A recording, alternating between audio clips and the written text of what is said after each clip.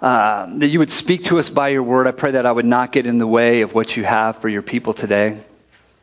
Lord God, I pray you would say what people need to hear from you, whether they like it or not, Lord Jesus. I pray that you'd be glorified in my words tonight, Lord Jesus.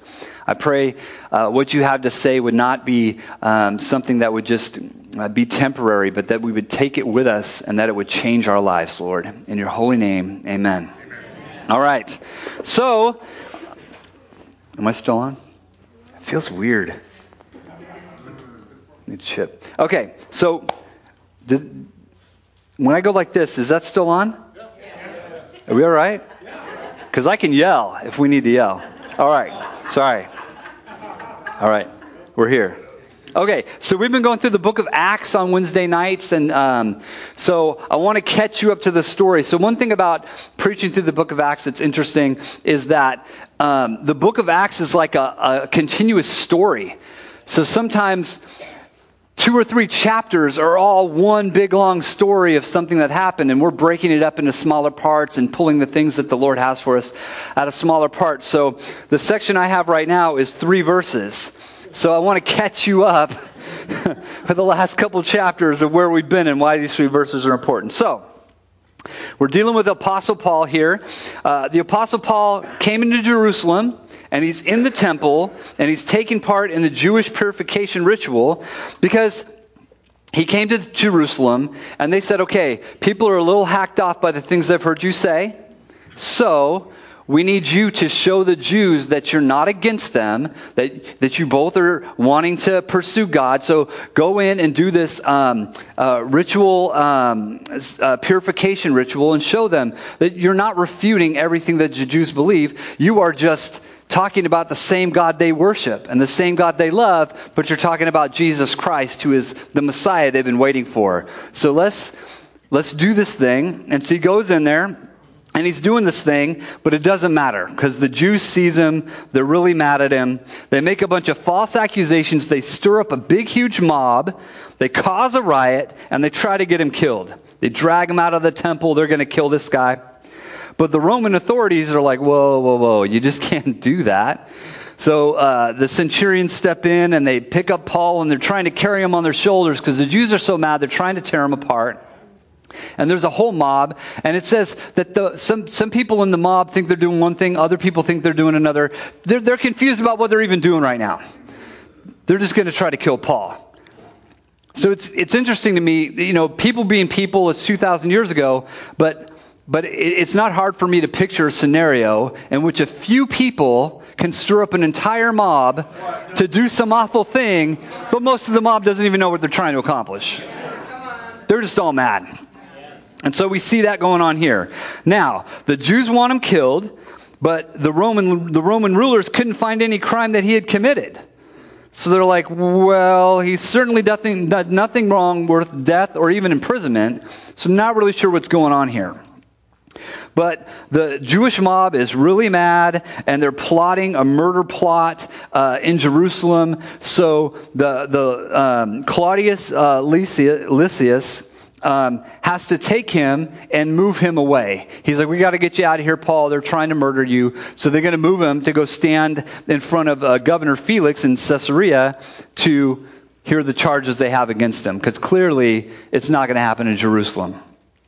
So although he hadn't committed any crime, and the Romans are like, doesn't seem like you've done anything wrong, but we're going to let you go before Governor Felix, and the Jews can bring their accusations to him if they really want to fight over this. So they bring him there, and in front of Governor Felix, the high priest shows up to condemn Paul. But what's interesting is the original accusers that stirred up the mob and pulled Paul out to kill him, they didn't show up. I just thought that was an interesting point. So Paul makes his defense before Felix. The Jewish priest, the high priest, doesn't really bring any evidence against him. But Felix wants to wait a few days to decide, and he wants to talk to the Roman commander who rescued Paul from the mob at first So Paul is still held as a prisoner. So that's where we're at. Paul is being held as a prisoner under Governor Felix because the Jews were really mad and wanted him dead. And the Romans can't seem to find any fault in him, so they're trying to figure out what to do now. That's where we're at. So let's look at Acts chapter 24, verses 24 through 27. It says this. After some days, when Felix came with his wife Drusilla, who was Jewish, he sent for Paul and heard him concerning faith in Christ. Now as he reasoned about righteousness, self-control, and judgment to come, Felix was afraid and answered, go away for now. When I have a convenient time, I will call for you. Meanwhile, he also hoped that, money would be given to him by Paul, that he might release him early. Therefore, he sent for him more often and conversed with him. But after 2 years, Porcius Festus succeeded Felix, and Felix, wanting to do the Jews a favor, left Paul bound. So he was arrested for doing nothing. He's been kept as a prisoner for 2 years, and now he's still going to stay there. It's exciting. So tonight I want to talk to you about motives versus actions. Because we always see people's actions, and we like to assign the motives to their actions. We don't always know what their motives were, but we like to assign it. So if you think about it this way, actions are what you did, but motives are why you did it. Now, as you've heard it said, we're meaning-making machines. We'll take whatever bits of information we have, and we'll take them and create a storyline, something that our brains can wrap around and make sense. People are not good with not having the answers. They're not good with it just happened, or it was just by chance. People, it doesn't matter what it is, whatever life circumstance is, they need to know a reason why this happened. And without that, they will make up all sorts of reasons why it happened. Not just with people's motives, but pretty much anything, and I think you understand what I'm talking about. They'll make things out of anything. Someone dies or someone gets elected or whatever, they're always like trying to make some meaning out of it, and what does this mean for us? The first thing we do is typically assign motives to whatever we see happening. But this is what I thought was interesting about motives, is we automatically assign negative motives to what people's actions are, but not to what dogs' actions are. Have you noticed this?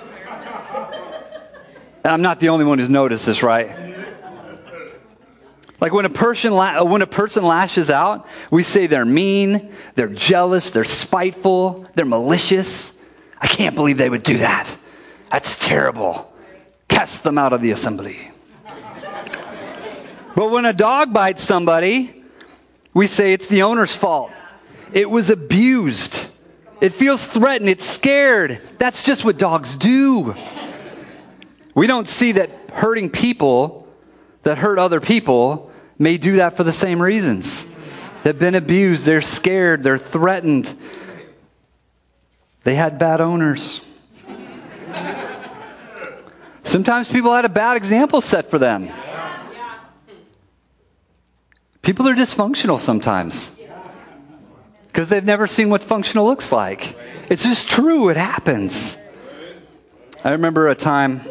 Now, this is something you may not know of me, but the people close to me definitely know of me, like my wife and Pastor Matt, is that when I'm in a mood or I'm really tired, I have a bad habit of saying things that you probably shouldn't say. The good thing is I catch it, and I will apologize immediately, will I not? But I will intentionally try not to say things when I'm stressed or tired, because it's typically not going to be something good, and things ensue. And so sometimes, not every time when I'm quiet, but a lot of times when I'm quiet, and you're like, hey, what's the matter? What's going on? It's like, I don't want to say, because it's going to be weird. So I remember this one time, My dad had got to the hospital. My dad for the last 2 years of his life was in and out of the hospital, and every time felt like the time. You ever had that experience? Every time they go in, you're like, this is the last time. What are we going to do? How are we going to deal with it? And then a couple months later, all of a sudden they're better and they're home. And you're like, whoa, I thought that was going to be it. And then they go back in. And so towards the end, it was just downward steps. And so anyway, he's in the hospital, pretty serious medical condition. It seems like he could die at any time. I'm dealing with my undealt with PTSD and anger issues at work. You know what? This is what's interesting too. Maybe you've noticed this. Is people never, not never. People usually don't lose it on people and get all freaked out with people at work. They usually bring it home and save it for the ones they love the most. I'm not the only, am I, just me? Man, some of the people I love the most have caught the worst wrath. Why? I'll tell you why. Because you feel safe with them. Because if you do it at work, you don't know what's going to happen. But you come home, you feel safe, and all of a sudden, that's it. Anyways, that's just what happens. So this time was no different, although it was an immediate family member. I had a family member, and they were doing something that I didn't think they should. They weren't doing something that they should have been doing. Let's just put it that way. And I was wholly justified. I was wholly right. Everything I said was absolutely true, but the way I said it was completely wrong. I yelled at them, I berated them, I told them all the things they were doing wrong and all the things I thought they should be doing right. And here's what's funny too, is since I know this about myself, I called Shelly before I made the phone call, and I said, I'm this mad, I want to call, I want to say something, but I don't think I'm going to be able to do it in a nice way. And she said, do not call them, don't do it, don't say it, you don't need to do it right now. And I'm like, you're right. And then I hung up and I called them right after. I was like, it's going to be okay. I'll get through it. I did not get through it. So I'm towards the end of this tirade, and the things said back and forth didn't make anybody feel really good. And I realized immediately, I can't believe I've done this. I just did it again. And so we got off the phone, and immediately I start to apologize.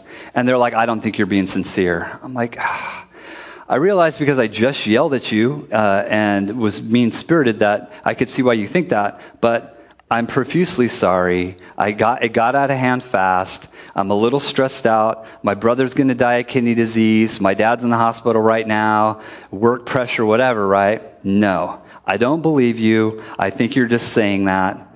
So basically, we get to a point where my apology's not accepted. Now my motives for everything I've ever done are in question. Because of this, because I lost it, I did the wrong thing. I said my delivery was terrible, so I gave up the fact that I was right, because clearly that does not matter anymore, because I totally wrecked this thing. But now it doesn't matter anymore. Now I'm me. Now I don't understand. Now I can't try to make withdrawals when I've never made deposits in the love bank. And I'm like, wow, I do not realize how quickly this thing fell apart. So I had to tell them about my PTSD and how I was struggling with that and how that sometimes makes me upset. And then guess what? Instantly, everything was fine again. All of a sudden, I was forgiven. They showed they cared. Really, I only received the sympathy that a wounded animal gets, not a beloved family member. That's crazy, right? But think about it. One time I lose it, right?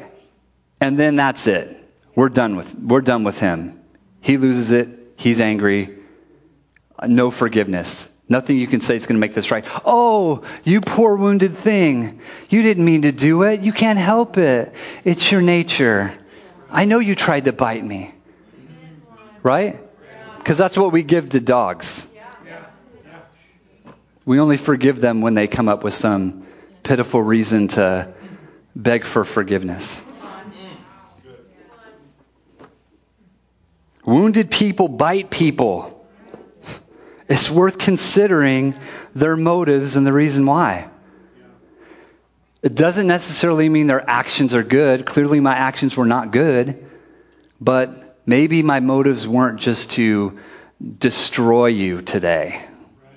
Maybe there's other things going on. Because is that all it takes? Somebody wrongs you once and you're done? Because what if Jesus did that to you?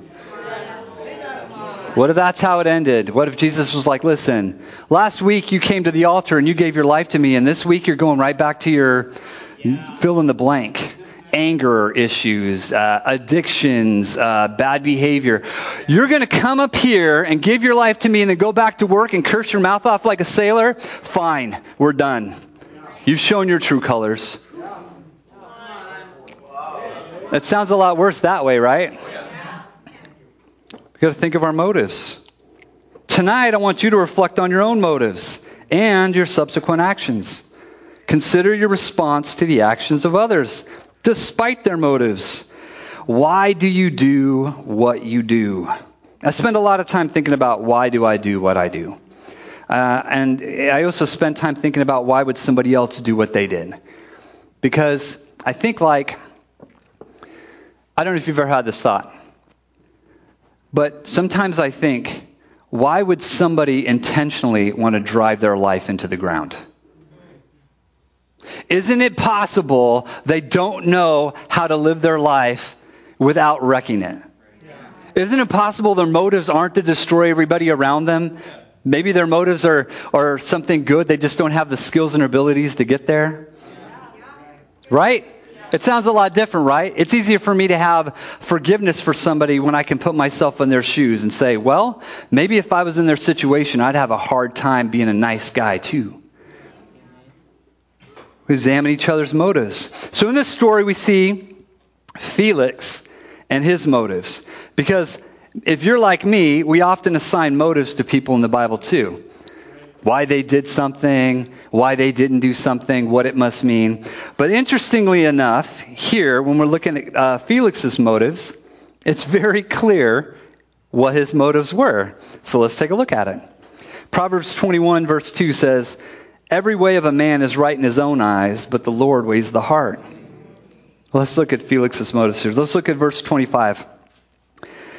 It says, now as Paul reasoned about righteousness, self-control, and judgment to come, Felix was afraid and answered, go away for now. When I have a convenient time, I will call for you.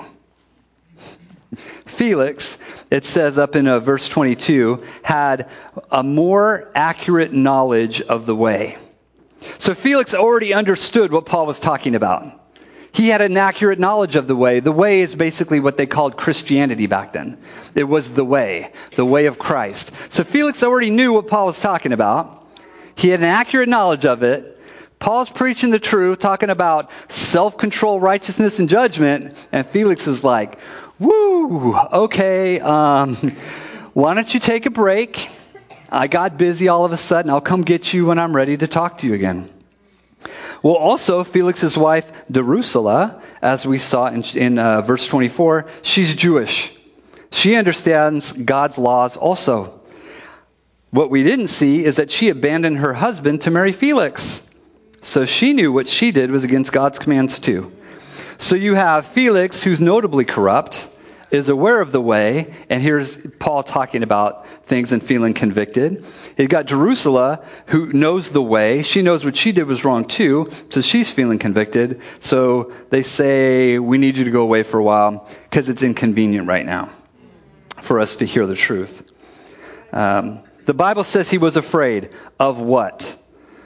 So when Paul said, so you sent Paul away. Hearing Paul's message, Felix and Drusilla clearly felt convicted. Possibly he was afraid of the judgment of God, because that's scary for the unrepentant. If you are unrepentant in your sins, if you know what you've done is wrong and you don't want to admit to it and ask for forgiveness and turn your wicked ways, then somebody talking about judgment, you don't like it. Now, when you are repentant and you are pursuing the things of God, and even though you make mistakes, you still come back and say, God, I'm so sorry. I want more of you. Please forgive me. I want to try again. You're not super worried about hearing about judgment. You're aware of it. You know where you want to be with it. But if you don't want to hear, if you're trapped in your sins, you don't want to hear about judgment, let's send the holy man away, because I do not want to hear about this judgment anymore. He's avoiding the biblical truth because the truth can hurt, and the truth requires life change. When you're confronted with the truth of Scripture, you have two choices. One is to get away from it. The other is to change your life. It's really hard to stay in that in-between zone where you're hearing the truth of Scripture, but not doing anything about it. That's a hard zone. Very upset stomach type feeling. Most people either push away or they push in. Now let's look at verse 26. It says, "Meanwhile, he, Felix, also hoped that, money would be given to him by Paul, that he might release him early. So he sent for him often to converse with him." What are his motives for weekly having Paul come out to speak to him the word of the Lord? He might get something in return for it. So he just kept coming after it. Paul, come back again. Let's talk some more. Maybe he'll get what he wants out of it. He wants a bribe. But it's interesting, I think, Paul did nothing. So Paul did nothing. Now he's held as a prisoner. And Felix keeps wanting to talk to him like, hey, come back. I want to hear what you have to say. All the while, his motive is to get money. He wanted to be in Paul's presence, but not for the gospel, but because he thought he could get something in return. It's not good motives. Let's look at verse 27. "But after 2 years, Porcius Festus succeeded Felix, and Felix, wanting to do the Jews a favor, left Paul bound." Felix left Paul bound to please the Jews. He wasn't Jewish. He didn't believe that the Jews were right, but he left Paul in captivity anyways, presumably to maintain the favor in the Jews' eyes. So, why did he do it? He knew that Paul wasn't guilty, but it made the Jews happy. Keep the peace. Keep you popular. Keep the people happy. His motives were to please the people around him. His actions were to be unfair to Paul. It was more important to look good in front of the people than to live out the truth of God. Man, Felix, what are you teaching us here, Felix? But before, you knew it was going to come to this, didn't you? But before we judge Felix's motives too harshly, let's consider our own motives that may be the same. Do you find yourself avoiding biblical truth or picking and choosing what to respond to because you're afraid of judgment, knowing that accepting it means that you will have to change your choices? Do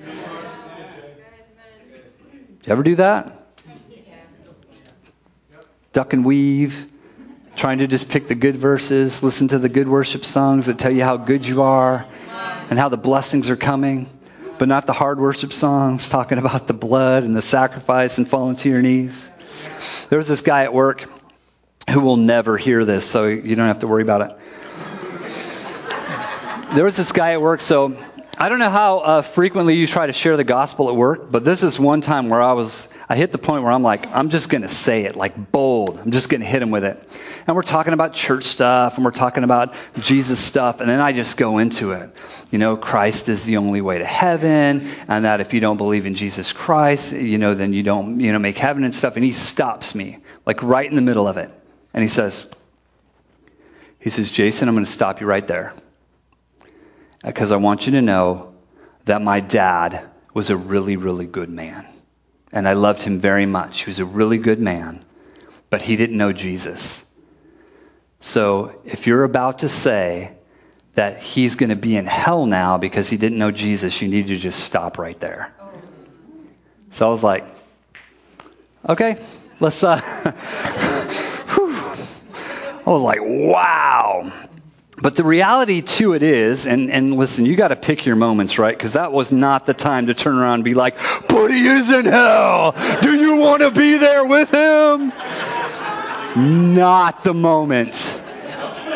Pick your moments. But the reality is that he's stopping himself from believing the truth solely based on the ramifications of what that decision is going to mean. It's dominoes. If he says that, yes, Jesus is the only way to heaven, and he says, yes, I want to be a Christian and live my life for him so I can have eternal life, he's also saying, yes, my dad didn't make it. Yes, he's in hell and eternal damnation. So he already knows, probably because he's had the conversation with somebody else before, that he's not going to go there because he's not willing to accept what's all the way down here when the dominoes start falling, right? So, are we going to be like that? You know the first domino is going to fall, so you just avoid the conversation altogether?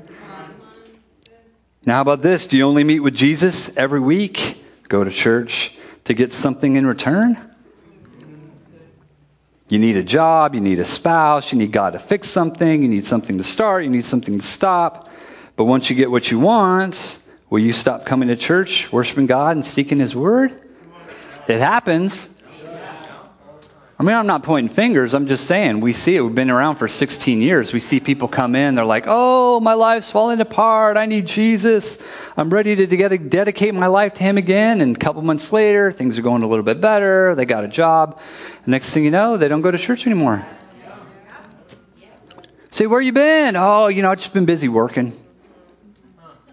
Okay, but a couple months ago, you were clamoring after the things of God. Because all you need is him. But now the heat's off. And now you don't need him anymore. Of course, you can always come to God with all your needs. The first place you should be when you hit rock bottom and everything goes wrong in your life is in church. Absolutely. Do that. But don't forget about what he's done for you. Sometimes people will come to church with their needs, or come to God with their needs, and they're really just looking for kind of like a good luck charm. They're looking for their little talisman to say like, okay, well, I went to church and I gave some tithes and I went to the Bible study, and then so things are going to start going right in my life now. They have to, because I've done all the things. I went to the altar and I raised my hands, and so any day now everything's going to turn around because now I'm checking all the bases. And that's just not how it works. He's not a good luck charm, doing all the religious thing, hedging your bets, right? Because you're still doing all the other stuff to try to get your life right. But you're doing the church thing too, just in case. Because what if? What if it works? It's like rolling the dice. Putting money on both sides. Every one of us here would say, and I don't doubt it at all, if I asked you the question, every one of us would say, I don't care what the world thinks of me. I only care what God thinks. I don't care about what the world thinks. I don't care what other people think of me. Okay, well, I got a question then. Do you act the same around people at work as you do around people at church? Sometimes I got to check myself. Sometimes after a conversation, I say to myself, would I have that conversation with somebody at church? Because if you wouldn't, then you're acting different for the world somehow. What's your motives? Right? I try to remind myself that when I show up to work. I try to say, am I going to be the same person here as I am when I'm at church? What's my motives?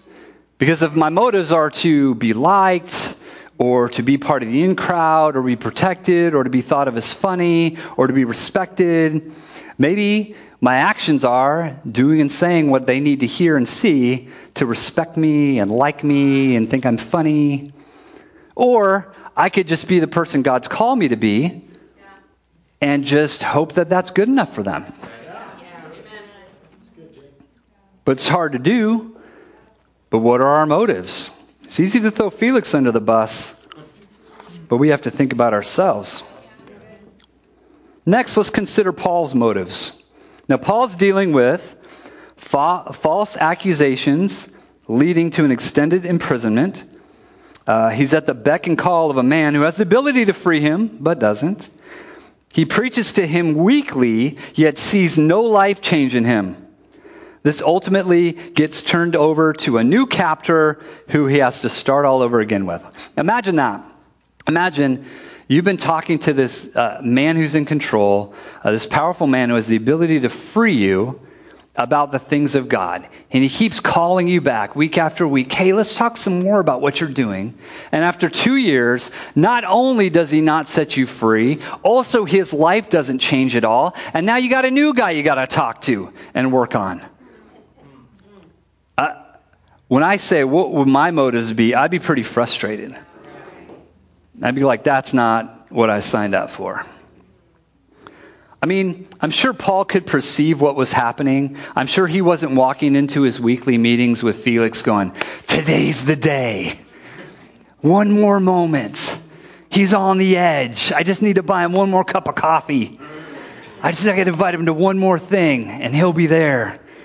He's a smart and experienced man. Paul's talked to a lot of people about the gospel. I'm sure he knew what was going on. But what do Paul's actions tell us about his motives? When I'm looking at this, I'm thinking, what did he do and what didn't he do that explains his motives to me? So what Paul didn't do. Paul didn't complain to his friends. Paul didn't resist Felix's authority. Paul didn't become offended. And Paul didn't give up. He still came every week. At some point, I'm like, listen, I don't want to talk to you anymore. Because unless you got like a release slip for me so I can leave this place, I think we're done talking. No, it doesn't sound like he did that at all. What did Paul do? Paul stayed patient. Man, I would not stay patient. I'm so quick to just end it. I'm like, okay, I don't see this is going anywhere. We're done with that. Because I'm investing my time in somebody or something. As soon as I get an inkling that it's wasted time, I'm like, I'm out. That's why I love Pastor Matt so much. He never gives up on people. And it's just like, at some point, you got to let him go. But this is what's interesting because, again, I put myself in other people's shoes and I question other people's motives. So in the last 16 years, there's been many people who I was already done with. I'm like, time to cut them loose, Pastor Matt. Inside, because that's mean. I mean, why would I say that outside? And have somebody actually see my real motives? I'm like, no, don't say that out loud. You say it inside. But then after so much effort and just, all this kind of stuff, finally you see them come around and their life starts to change and they're growing in the Lord. I'm like, I guess it was good. He didn't cut them off. Because I was done with them. I was like, no, one firecracker in the toilet, I'm like, you're out.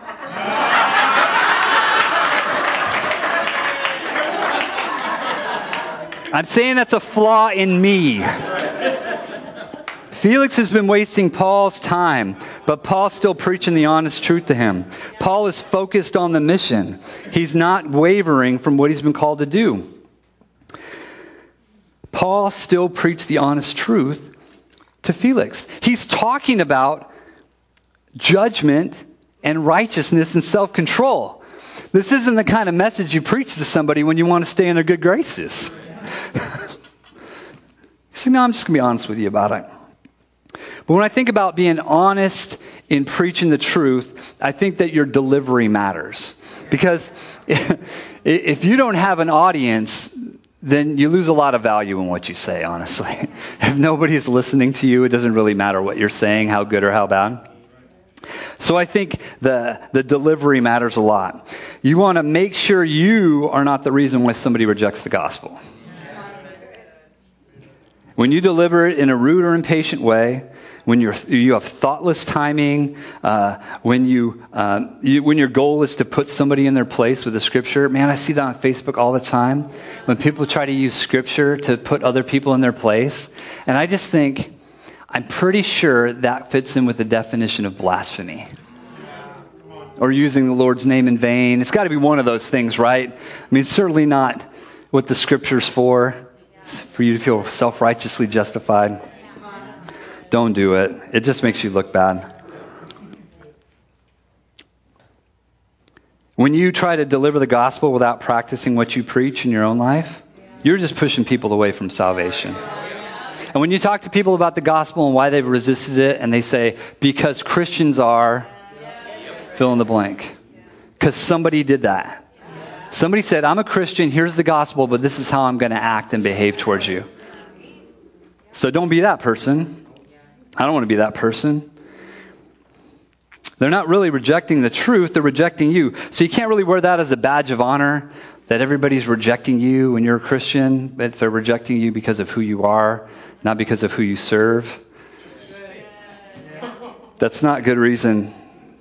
Don't stick with that. Consider your motives and why you're trying to deliver the message to them. And you got to make sure you're telling them the whole truth. You know, some people have careers where they see death, and you have to tell people that their loved ones have died. And so this is what I know about having to tell somebody hard news like that, is you want to be direct and to the point. You don't want to waver with fancy words. You don't want to say, your loved one has moved on to a better place, because it leaves this false hope that gets in the way of finding true hope in Jesus Christ. You say, your loved one has died.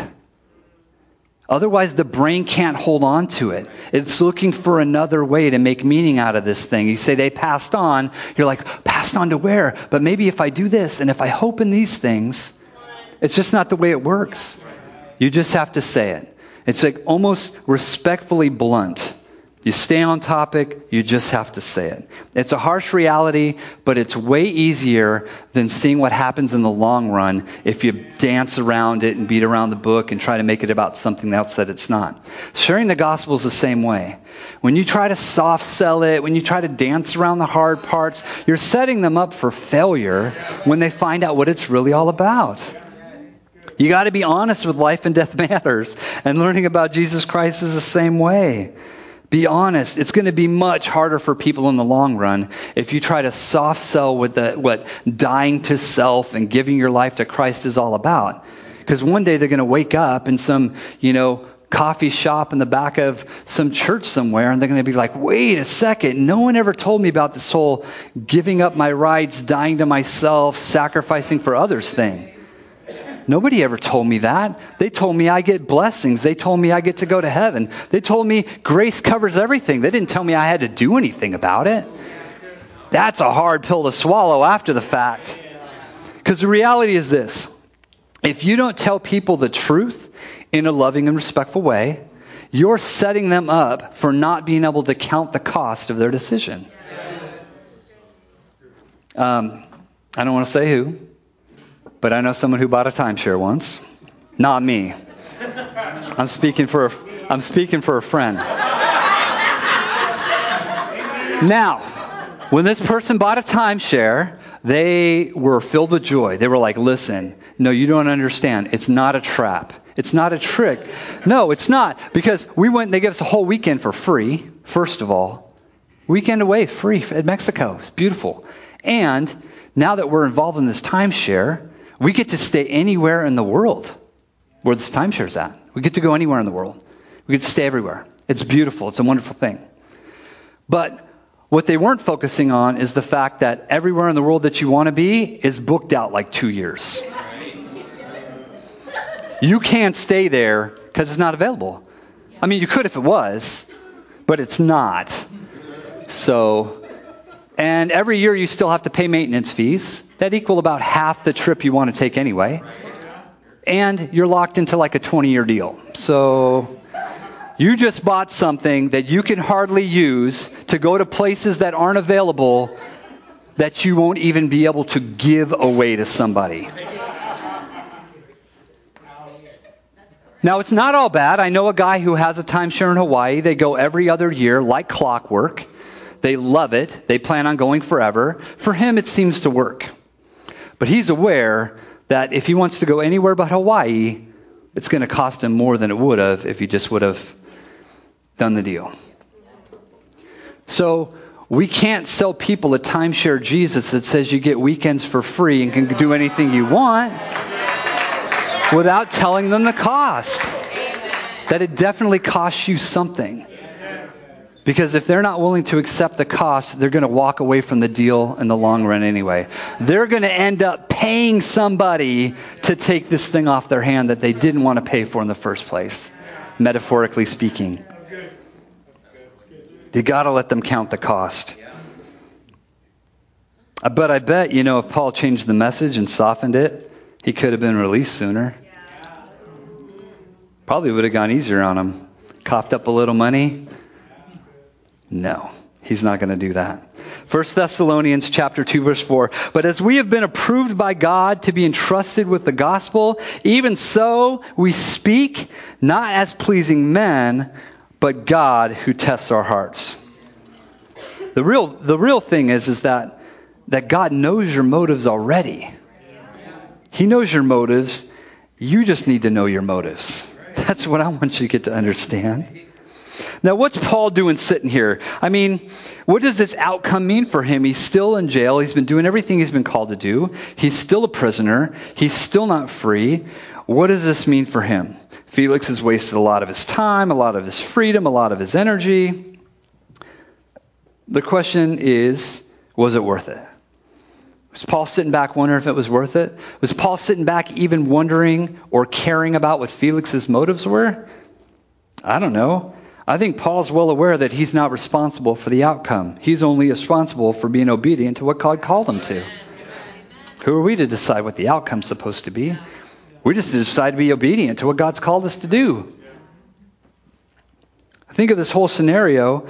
How many exclusive audiences has Paul get to share the gospel in front of because he was wrongly arrested and shipped from place to place to speak to governors and whoever else? People that would never hear it except for Paul's in prison. They're like, what are you even here for? Let me tell you why I'm here. Jesus Christ, right? Because God's plan doesn't always look like we think it's going to look. So once you kind of get that settled in your mind that the outcome you think is going to happen may not be the outcome that happens, and you're just to stick to the business of doing God's called you to do, everything's going to be a lot better. So today, I'm asking you to consider your own motives.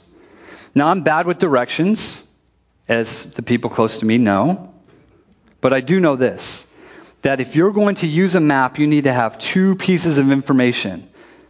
If you're going to get anywhere, you need to have these two pieces of information. What do you think they are? It's a start and finish, right? You need to know where you're going. Okay, easy. I can solve that problem for you. But you also need to know where you are right now. Because all the directions in the world aren't going to help you if you don't know where you're starting from.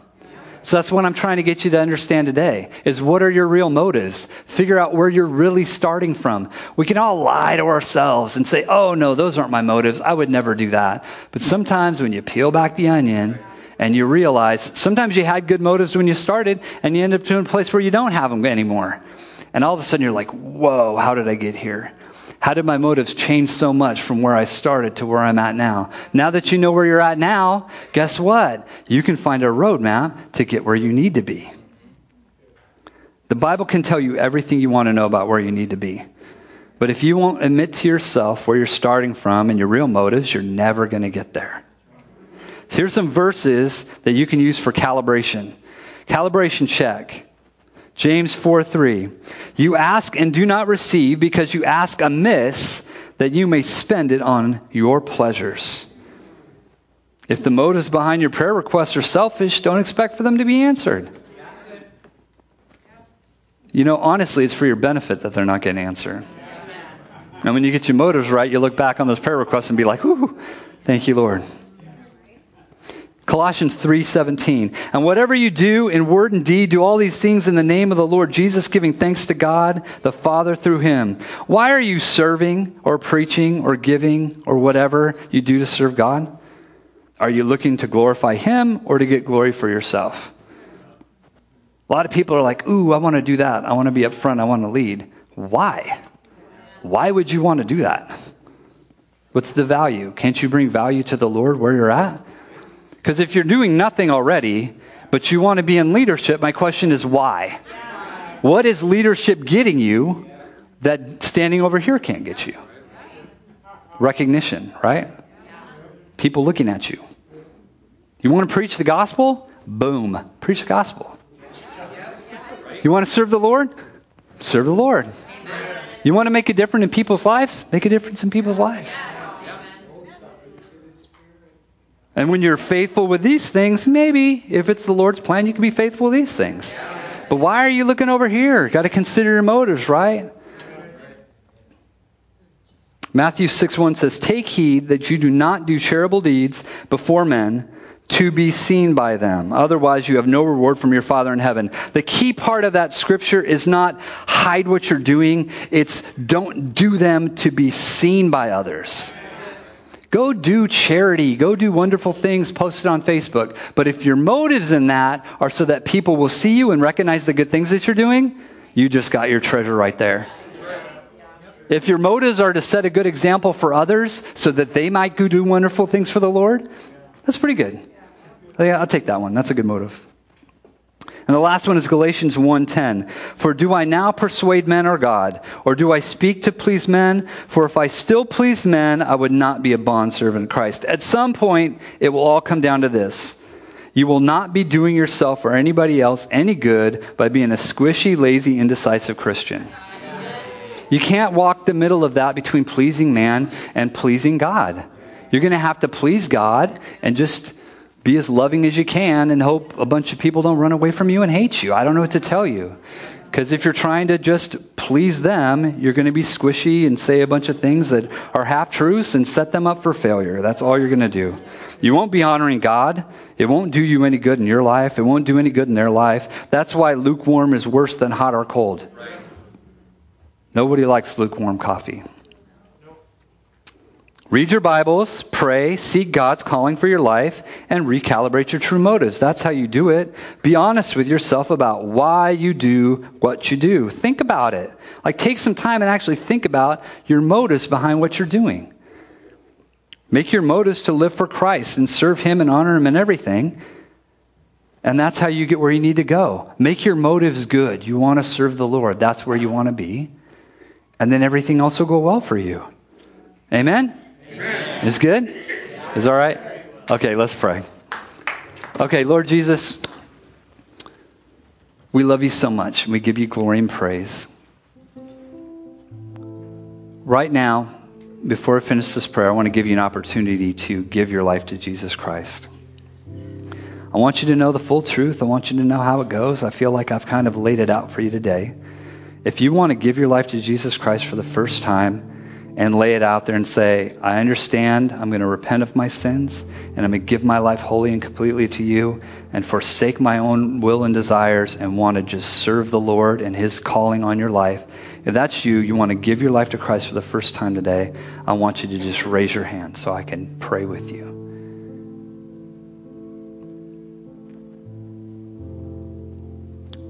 Now, maybe you're in this place right now and you've just had a reality check on your motives and you want to change the way you've done business. You're in the right place. Just ask for forgiveness for your bad motives. Ask for forgiveness for your bad actions. Turn around and go the other direction. Tell God you're ready to accept Him and serve Him with good motives because you want to glorify Him and not yourself. Make that change in your life. Lord Jesus, we love you so much.